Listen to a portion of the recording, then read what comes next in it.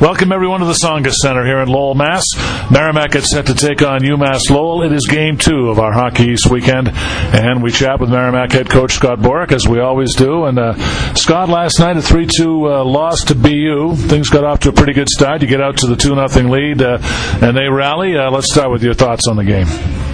It was for the most part of the 60 minutes, I thought it was a really good hockey game for probably 58 of it. I thought we really struggled when we gave up that second goal and then the third one right away. I thought we lost our composure a little bit. Obviously, we were playing a highly skilled, a very good team. You got to be really sharp defensively, really sharp without the puck. And I thought we did that for the most part, the whole game. And then, the power play goal was disappointing to make it 2-1. And then, we missed a couple of great chances to make it 3-1. And going into the third period, I felt very good about where our team was at. I thought the team had learned from some mistakes in the first half and some games similar to that, like UMass Amherst. And I thought we stayed on the attack, and just really disappointed that we gave up those 2 goals, and they weren't goals we made them work very hard for. So that was pretty disappointing. Well, Scott, you nearly tied the game with a little less than 2 minutes to go, but the goal wound up being disallowed. How did that play wind up breaking down? Well, the hard part, we pulled our goalie once and then put him back in, and then I was at one end of the bench and pulled him again, but he didn't. That wasn't communicated to him as strongly or forcefully as maybe it should have been by us. And so that ended up he went into the net, and we scored obviously very quickly. Now, normally that would be recognized by the officials, and they would just not drop the puck. They would wave your guy out of the face-off dot, and they'd send the goalie out of the net. But because they felt it was taking too much time between puck drops, they kind of rushed the drop, which worked hugely to our advantage because BU wasn't even ready, and it went in the net quickly. And so at that point, I thought tie game, and unfortunately, we had made that mistake where we hadn't communicated with Troy. So disappointing from the official standpoint. I think they did the right thing. They reset the clock. They started right back at the beginning. We kept our 6 guys. We kept the face-off in their zone, and we played as if that play never happened. And again, we weren't able to get another one behind the goalie. So that was a disappointing way to have an end, for sure. Was that just a situation of the refs noticing it, or did BU call attention to it to the refs? You know what? On video, I couldn't really tell. Because the ref who was one who spoke to me was the back ref, and he's not in the picture till the very end after the puck's already in the net. But he clearly, by the time he's in the picture, did recognize it. The mistake lies obviously in our communication, and then in the official dropping the puck too quickly. But they made the right call, and they made the right call to go back to where they did.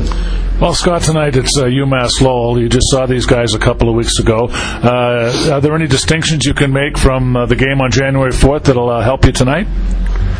Well, I thought that was a really good game as well. We didn't score. I think their goaltender is outstanding. The biggest difference between that game and this game is we have to get to the net front. We have to get his eyes. We have to make it hard on him. If you don't get into the pocket, which they make it hard to do, but if you don't get into the pocket, he's going to stop everything he sees. So, even watching their game last night versus BC on video, BC got inside ice and gave him a lot of trouble, backed him up a little bit because of the screening. That's what we have to work hard to do tonight. We haven't been great at it to this point. Last night, Ben Brar, his goal exactly because of that. And he's net front, and he screens the goalie. Usually what happens when the goalie gets screened is the puck comes off him for a rebound, and he scores in the rebound. And we have to do a better job consistently of doing that tonight. Well, Scott, second game of the weekend, second different opponent, and we'll get a chance to see Yuri Hudema tonight, so you get a chance to rotate both goaltenders. Yeah, you know what? We've been doing that a little bit going for a little while now, playing them both on weekends. Not necessarily in any order, but just we're trying to get one of them, off the mark a little bit. It's tough to be a goalie with 5 freshman defensemen in front of you, and a lot of the youth that we have playing in front of those guys. And I recognize that they get put in some pretty difficult situations, but like everybody else on the team, they're trying to learn to win. They're trying to gain confidence. And I think splitting them and giving them each 60 minutes to win typically gives them a better chance to accomplish that. Scott, is there anything different in terms of the lineup tonight? It looks as though you have Tyler Height once again playing it forward, but any significant changes from last night to tonight?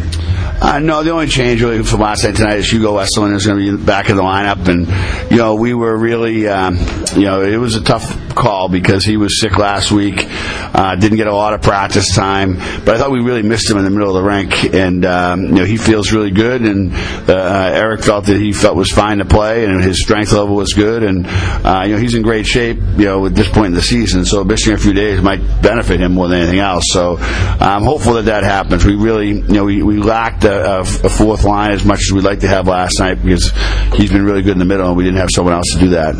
Well, Scott, also Chase Griesok got a little bit banged up last night, but fortunately he stayed on the bench and was able to come back. So really a guy you can't afford to lose. Good to see that he's good to go tonight as well. Yeah, he's a bull, and it'd take a lot to put him out of the lineup.